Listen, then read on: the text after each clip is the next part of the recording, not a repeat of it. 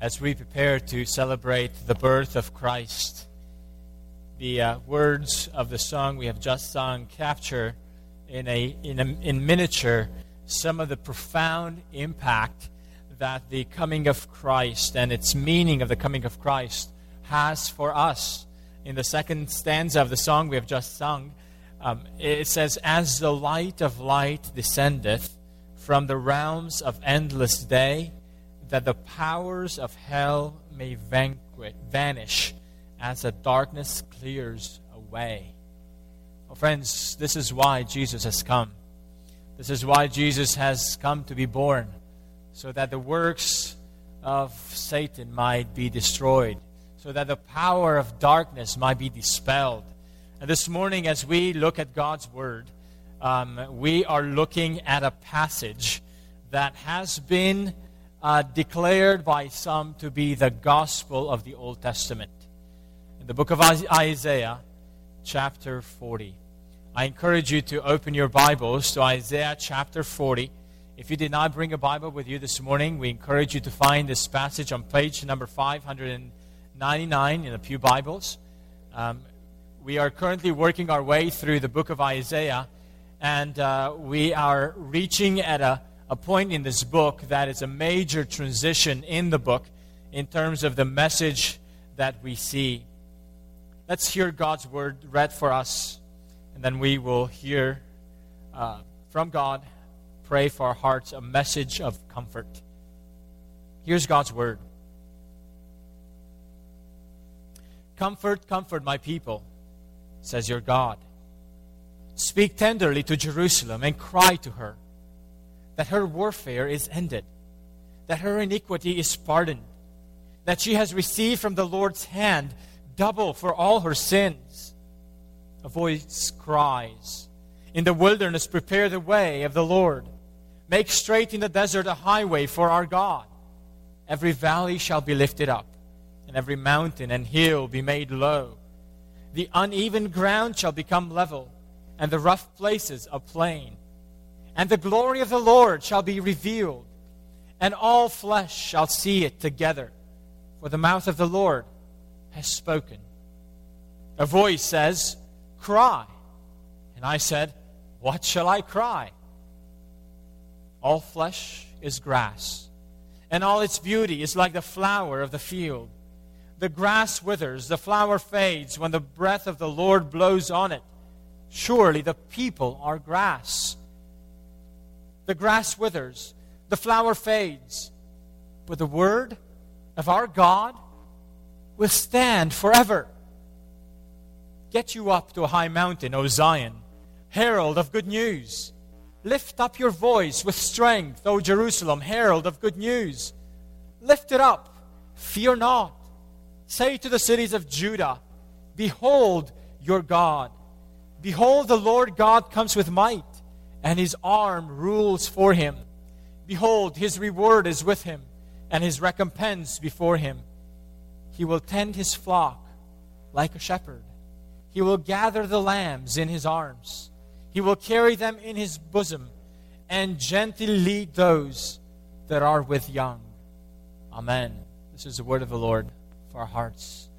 Would you bow with me in prayer, asking God to bless the preaching of his word for our souls?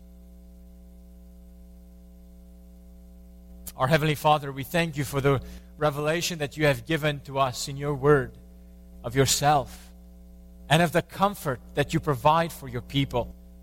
Father, would you speak to our hearts in a way that your people might be comforted with the comfort that you alone are able to give, through the power of your Holy Spirit and to the glory of Christ, in whose name we pray. Amen. Amen. Well, friends, we have finished last week the second major part of the book of Isaiah. A part of the book of Isaiah that spoke about the difficulties that the people of Judah have been a part of, particularly King Hezekiah, as he faced the enemy, the threat of Assyria. And the last part of the second book of Isaiah, the second part of Isaiah, spoke about a time in King Hezekiah in his life when he was threatened by illness.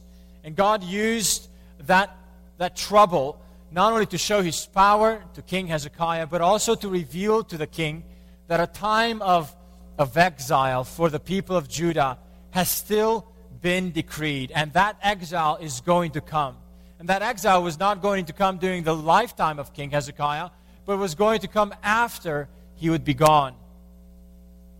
Chapter 40 begins speaking a message that is utterly different in tone than what we have heard at the end of 39. In chapter 40, there's a change of tone, there's a change of message, if you will. So much that some theologians think that starting with Isaiah 40, we really have a different author speaking these words. Some people even might refer to the second half of Isaiah from this point onwards as second Isaiah, because the message seems to be so different. Well, friends, there's no good reasons for us to cave in to the theory that these words are written by someone else other than Isaiah. One of the primary reasons why people think that it must be written by someone else other than Isaiah is because it speaks about a time after the exile. And it's hard for some theologians and for some scholars to believe in predictive prophecy, to believe that God's Word can reveal the future. So whenever we have passages of texts that give information that speak with great clarity about things that have already been fulfilled, but they speak from a time of the past into the future, they think it must be written after the things have actually been taken place. Well, we believe in a God who is able to reveal the future. We believe in a God who is able to speak about the future with such certainty and speak about it with such detail as if it's written from the perspective that things have already taken place. Well, in this context, we see the beginning of the chapter 40, and it is like a table of contents for the rest of the book of Isaiah, because it deals with some of the big themes that the rest of Isaiah will unpack for us. One of the big themes, the number of themes are wrapped into it. The theme of sins being forgiven, the theme of restoration, the theme of God coming to His people. But one of the major themes that wraps all these little themes together is a theme of comfort. Comfort. This morning, as we look at this passage, I would like for us to look at the comfort that God gives for troubled hearts. And as we look at this passage, there will be two major points. Who issues the comfort and to whom? And then the second point is, what does the message of comfort include? We all need comfort at various times in our lives. We all like to hear words of comfort.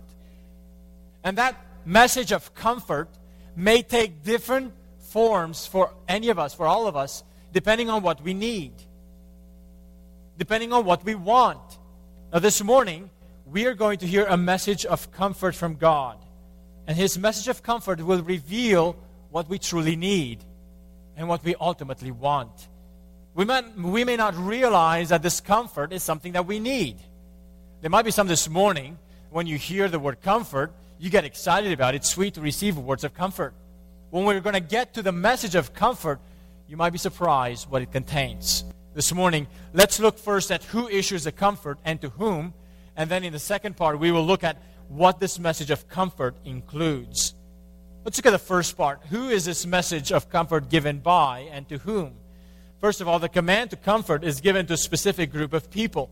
Notice this command to provide comfort is not issued to everyone, but it's specifically issued to God's people. Look at verse 1. Comfort. Comfort my people, says your God. Now, the command to comfort God's people is needed at any time, but it was especially needed in Isaiah 40. Why? Because in chapter 39, God told King Hezekiah that Judah will be taken into exile. God decreed the exile because God's people turned away from God and they disobeyed God's word. God was right to send them to exile. Earlier in Isaiah 6, God commissioned Isaiah and gave him a message to bring a message of doom and of God's discipline. Remember Isaiah 6? How God told Isaiah to go to a people who are of stubborn hearts. And Isaiah and said, go and declare to them that they would hear but not hear, that they would see but not see, so that their hearts might be darkened. And Isaiah asked, Lord, how long? How long, O Lord? And the Lord said, until cities lie waste without inhabitant and houses without people, and the land is a desolate waste, and the Lord removes the people far away. The message of judgment that God entrusted to Isaiah would have this length of time until the Lord removes people far away. The exile was decreed. And chapter 39 in Isaiah announces to King Hezekiah that the exile will surely come. But even though the exile has just been decreed, Isaiah's message is not over. And this is a surprising turn in this book. In the latter part of his ministry, Isaiah received from God a message of comfort. Isaiah received this message in his time, even though this message of comfort was for later generations. The message is deeply undeserved. What Judah deserved was the exile. And God did let them experience the exile in full. But in the midst of their sorrow, in the midst of the deep anguish of the coming exile, God issues a new decree. And the decree is to comfort God's exiled people. This means, dear friends, that the message of comfort does not remove the exile. The message of comfort does not remove the trouble, the pain, or the grief. This decree of comfort is given to people who are going to experience the exile. This means that the judgment of God and the God of judgment and the God of wrath is also the God of comfort. He was the one who issued the discipline, and He is now the one who issues the comfort. Notice that it is God who takes the initiative to decree this offering of comfort to His people. What a medicine for their troubled hearts. It's important to realize that in terms of timing, between chapter 39 and the events of chapter 40, there's about 140 plus years. The Babylonian exile came about 140 years after the events of chapter 39. Yet God decrees in advance a message for His people, so that, and it's decreed way before the exile, so that when God's people will be taken into exile, they may know that the exile is not the last word. That they should have this hope that the God who decreed their exile is also the God who decreed for them comfort. This means, dear friends, that the life of the people of God who experience this comfort is not a trouble-free life. It means also that the troubles will not endure forever. They will come to an end. I love how in 2 Corinthians chapter 1, the Apostle Paul speaks of this God of comfort. And he said, "Blessed be the God and Father of our Lord Jesus Christ, the Father of mercies and the God of all comfort, who comforts us in our affliction, so that we may be able to comfort those who are in any affliction with the comfort with which we ourselves are comforted by God. For as we share abundantly in Christ's sufferings, so through Christ we share abundantly in comfort too." The one who comforts is God. He's the God of comfort. But how does God comfort them? How does God issues this comfort to them? Notice, by speaking to them. Notice in verse 1 and 2, comfort my people, says your God. And then the very next thing, speak tenderly to Jerusalem. God's word, God's decree has the ability to comfort. And God comforts first and foremost through speaking. This phrase could also be translated, speak to the heart. Friends, God's comfort is not merely an emotional experience. It affects our emotions, but it's not merely an emotional experience. God's comfort is given to us through hearing God's word, through hearing what He says. Look again at verse 2. Speak tenderly to Jerusalem and cry to her. The notion of crying can also be translated as calling out or uttering a loud sound. The point here is not merely to shed tears, but to call out and to speak explicitly. In other words, a clear message must be communicated. God comforts His people through a clear message. That's why, dear friends, I wonder if you have considered if any of us lack God's comfort. That the medicine for God's comfort is God's word. Hearing a word from the Lord. God is able to comfort His people, and He does it by sending them a message. And in this passage, we see actually that the command to comfort and the command to speak is all given in imperatives that are in the plural. The English translation hides that. But in the Hebrew language, these are imperatives that are given in the plural. In other words, it's not just one person doing the comforting. It's not just one person doing the speaking. As a matter of fact, if you look at the passage, we will see at least 3 messengers. One, in verse 3, a voice cries. The first messenger. Then in verse 6, a voice says, cry. And I said, what shall I cry? And then we were told what that person should cry and communicate. And then in verse 9, we see a third messenger. And this time the messenger is Jerusalem itself. Say to the cities of Judah. You see how God communicates comfort? By speaking and putting a message in His messengers to speak to His people. Oh, friends, I wonder if you cherish God's word in this way, that it is a means by which God comforts His people. That's why when my own heart is troubled, there are 2 things that I do regularly in times of trouble.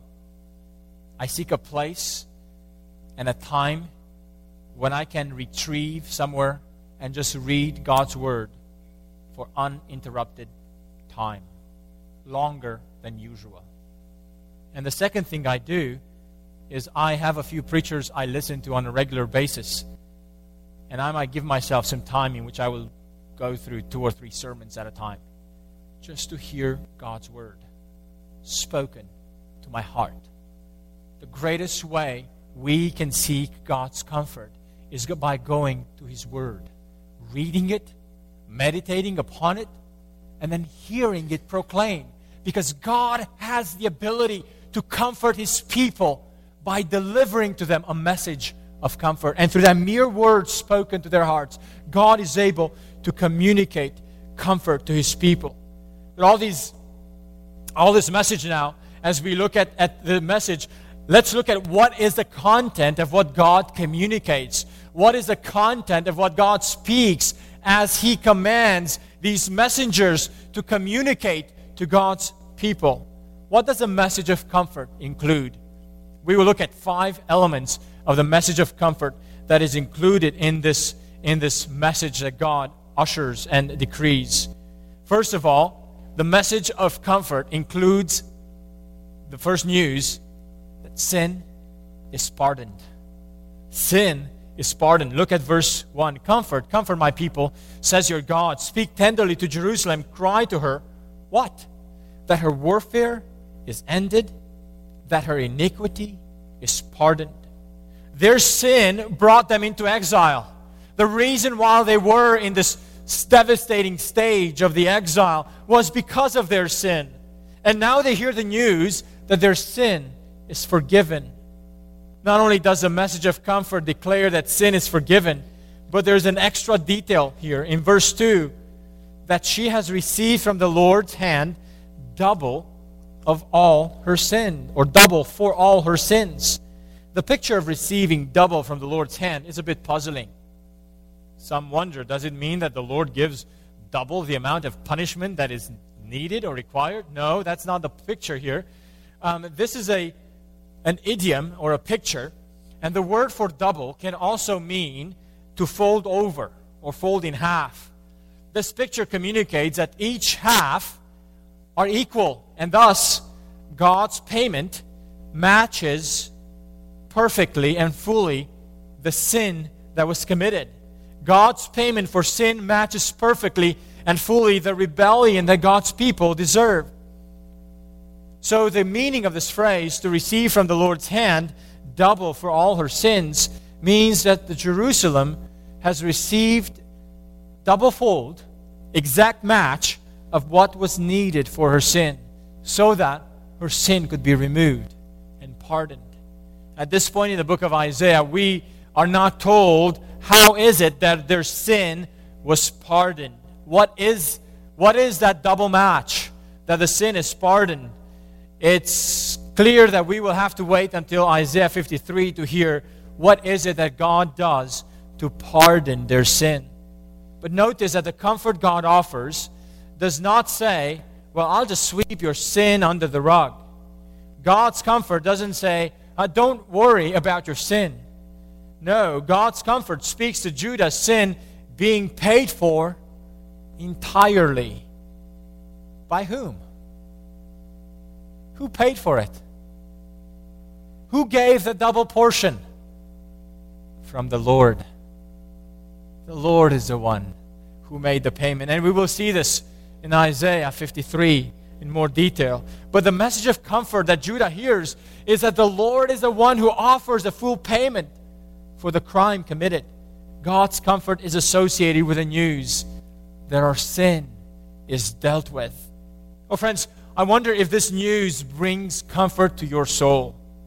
When you hear of needing comfort from God, as you look at your heart and your heart might be troubled and you need comfort,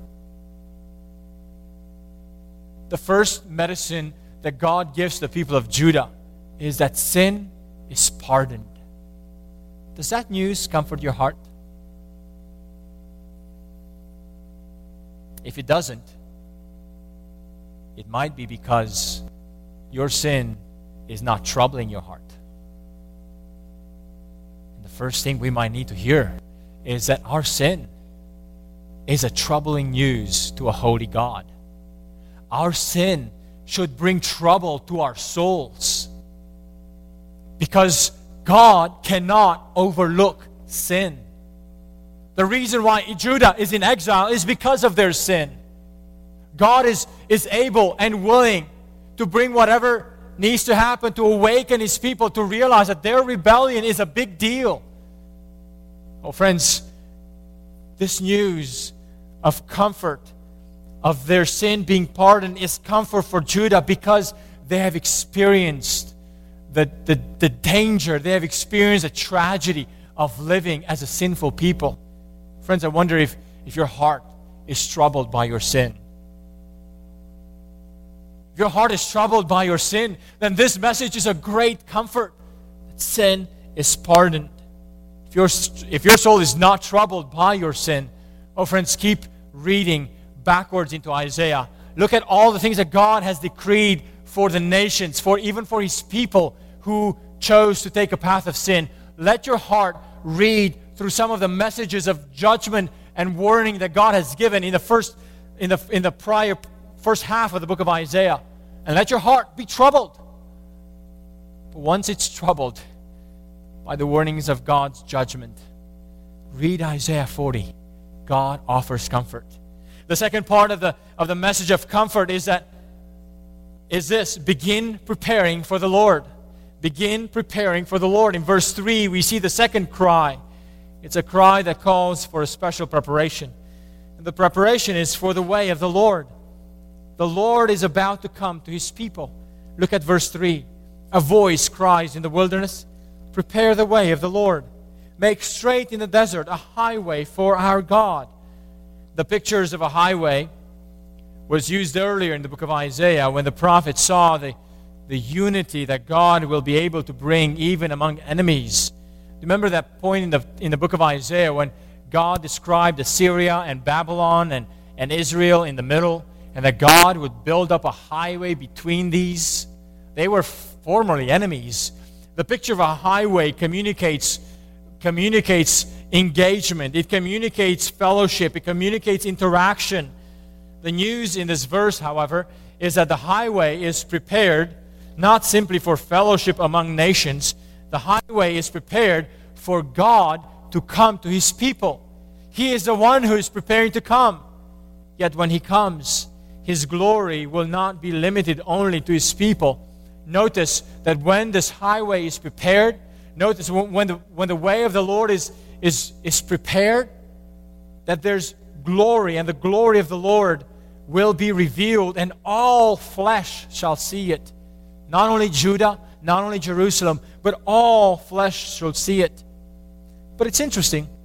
Why is the preparation of this highway taking place in the wilderness? Why the wilderness? Why is there a call to prepare a highway for God in the desert? Why is God wanting to come in the desert? Well, if you remember in the book of Isaiah, the wilderness and the desert have been images that described Judah devastated and desolated by their enemies. If so, it means that this imagery of the wilderness and the desert is a picture that tells us that the path where God wants to take and wants to come to is through the very middle of our tragedies, through the very middle of our mess, through the very middle of our fruitlessness. And notice what He brings to it, what He brings to the wilderness, what He brings to the desert. He brings glory. And this glory will be revealed. Look at verse 5. And the glory of the Lord shall be revealed. And this glory will be seen by all. But prior to the revelation of God's glory, there's a promise. The preparation for this highway, the preparation for this glory is preceded by a promise of total transformation. Look at verse 4. We see a list of radical transformations that are pictured in images of nature. Verse 4, every valley shall be lifted up, every mountain and hill made low. The uneven ground shall become level, and the rough places a plain. Do you hear the transformation that each of these natural elements experience? The coming of the Lord ushers in such a transformation. No wonder that these words were used to describe the ministry of John the Baptist. Before Jesus came, God sent a messenger before Christ who would prepare the way of the Lord, and his name was John the Baptist. And his ministry of preparing the Lord's coming, what did that ministry involve? It was a message that called people to repentance. And he was offering a baptism of repentance. He was calling people to the life that God wants to call them to and give to them. These pictures of the transformation of natural elements tells us that when God comes, nothing will stand in the way. His coming will be leveled, straight, and smooth. And indeed, His coming will be a time when His glory will be revealed. In the Old Testament, Moses wanted to see God's glory and asked God, would you show me your glory? And God said, well, I can't. I can't show you my full glory because no one can see my face and live. And here we are told the people of Judah, those who are exiled, those who are in the wilderness of their experience, they are promised that God will come and His glory will be revealed. The third part of the message of comfort that God gives is that God's word endures forever. Starting in verse 6, we read another voice, and it says, cry. And again, the word cry can be translated call out. It's not speaking so much about emotionalism here. It's speaking about be loud, be clear, make yourself heard. Heard for what? communicate what? Make known what? Well, here's the message that this messenger is called out to cry out and to make known. All flesh, verse 6, all flesh is grass, and all its beauty is like the flower of the field.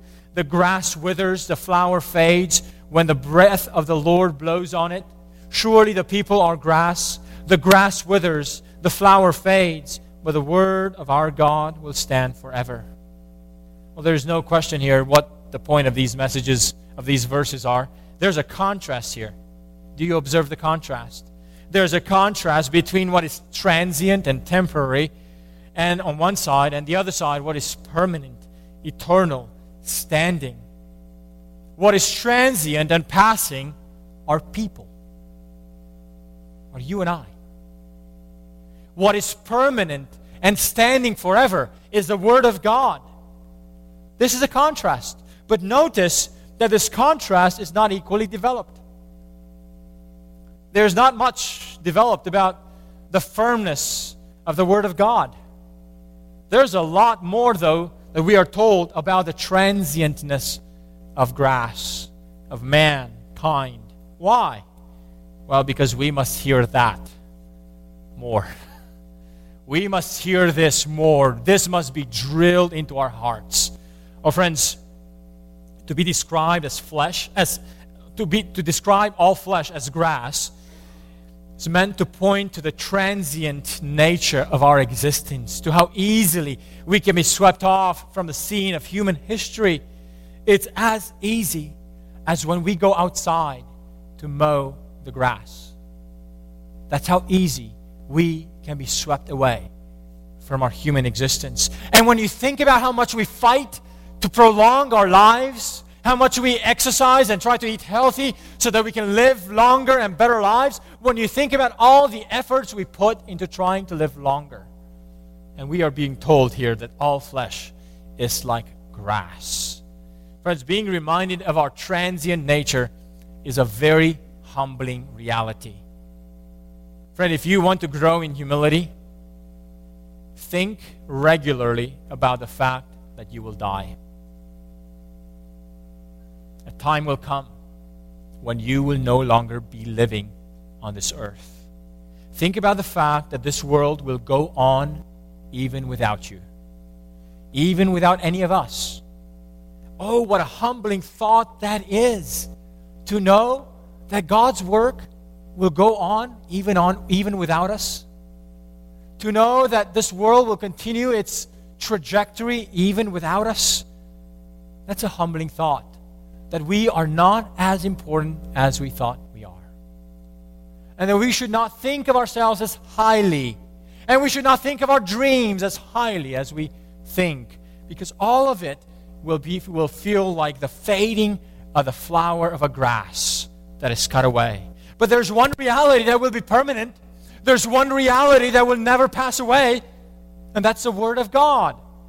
We may pass away, but not the Word of God. This is what the Assyrian official in chapter 36 questioned God's people. Are mere words strategy for war? And the answer we see in chapter 40 is that human strategy, human words, human strength, human armies, human power, human horses, human anything is no strategy. But the Word of God is a big strategy. It will stand forever. When we wither, the Word of God does not. While we will fade away, the Word of God stands forever. The Word of God is reliable. We can rely upon it. God's promises stand, even if we ourselves do not get to live to see them all fulfilled in our lifetime. Oh, friends, God's Word stands, even if we ourselves do not get to live to see them all fulfilled in our lifetime. A fourth part of this message of comfort is that God Himself is coming. The culmination of the comfort that God gives to His people is that He is coming to be with them. Look at verse 10. Behold, the Lord God comes. The preparation has been made. The firmness of God's Word has been established. And now it's time for the Lord to come. And this is the point. The Lord God comes. What a comforting thought for these exiles to hear. That it's not simply that God will take them out of exile. It's not simply for them to hear that God will bring them back to their own land. It's not simply for them to hear that God will give them back the blessings that God had taken away from them. The greatest part of this message of comfort is that God will come to be with them. And notice the two images that describe how God is coming. God comes as a victorious warrior. Look at verse 10. Behold, the Lord God comes with might, and his arm rules for him. Behold, his reward is with him, and his recompense before him. In other words, when God comes, he comes to exert his power, and his arm is a ruling arm. He will come with power to exercise his reign. Friends, his power is not abusive. His power is not coercive. Notice the second way in which God's coming is described, a second imagery in verse 11. He will come not only as a victorious warrior, but he comes as a caring shepherd.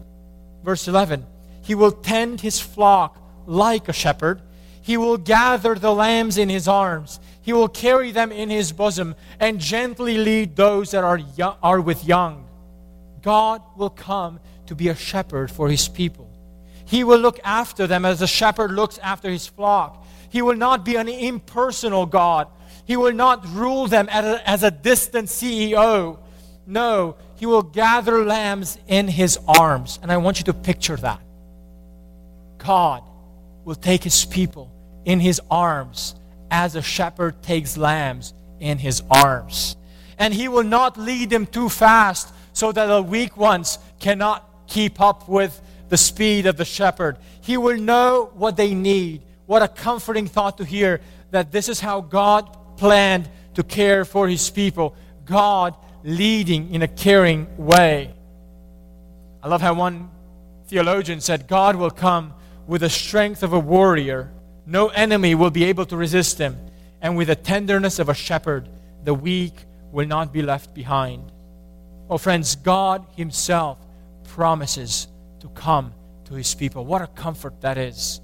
And finally, a fifth part about this message of comfort. This message of comfort is a good news to be proclaimed to others. Our text began with a message of comfort addressed to Jerusalem. This is how verse 2 began. Speak tenderly to Jerusalem. But this message is not only for Jerusalem, it is also for all the cities. That's why in verse 9, God addresses Jerusalem and speaks about Jerusalem as a herald of good news. Get you up to a high mountain, O Zion, herald of good news. Lift up your voice with strength, O Jerusalem, herald of good news. Lift it up, fear not. Say to the cities of Judah, behold your God.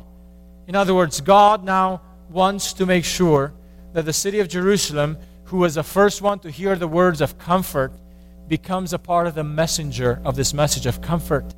The message of comfort is a message of good news, and this message must be proclaimed. This means that those who first heard the great news of the message of comfort are called to be proclaimers. Friends, if you have experienced God's comfort in the gospel, God calls you to be a proclaimer of it. But you might wonder, well, when was this message of comfort fulfilled? 70 years after the exile, God brought his people back into their land. But the words of this prophecy in Isaiah 40 were still not fully fulfilled. Centuries later, we find out that the people of Israel were still waiting for the comfort of Israel. And the word for comfort in the New Testament is also a word that can be just as easily translated consolation. And we find out in Luke chapter 2, verse 25, that there was a man in Jerusalem whose name was Simeon. And this man was righteous and devout. He was waiting for the consolation of Israel. Friends, the comfort that God promised in Isaiah 40 began to be fulfilled, not with the return of the exiles. That is not what the comfort That is not the comfort that God had promised. The comfort began to be fulfilled when God decided to come to His people. And He came Himself. And He came as a mighty warrior to conquer the enemies of His people. The enemy of sin, the enemy of death. But He came not only as a warrior, He came also as a shepherd. He came to shepherd His people. That's why the preparation for the birth of Jesus is announced in the Gospel of Mark with the words, the beginning of the Gospel of Jesus, the Son of God, as it is written in Isaiah the prophet. Behold, I send my messenger before you, before your face, who will prepare your way. The voice of one crying in the wilderness. And the question is, who is it? Who is crying in the wilderness? Prepare the way of the Lord, make His path straight. John appeared, baptizing in the wilderness and proclaiming a baptism of repentance for the forgiveness of sins. In other words, the message of comfort that God declared in Isaiah 40 finds its fulfillment not in the Old Testament return of the exiles, but in the New Testament coming of Jesus. He is the comfort that God promised. He is the one who brings comfort to His people. Oh, friend, I wonder if you have experienced the comfort of God through the gift of His Son, Jesus. This comfort of God includes the news that sin is forgiven for all those who put their trust in Jesus.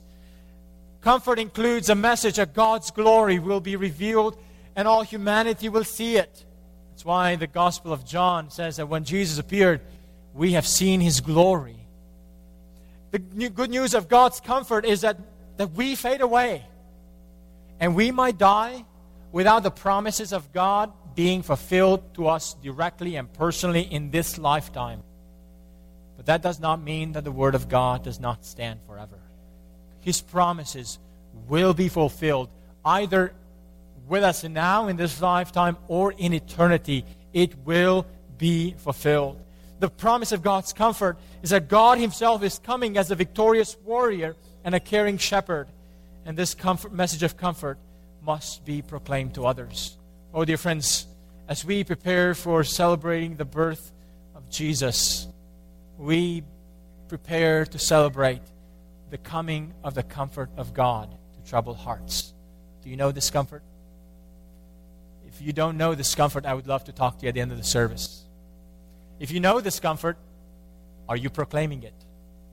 Because those who have heard this message of comfort are made to be proclaimers of it. May we be so. Let's pray.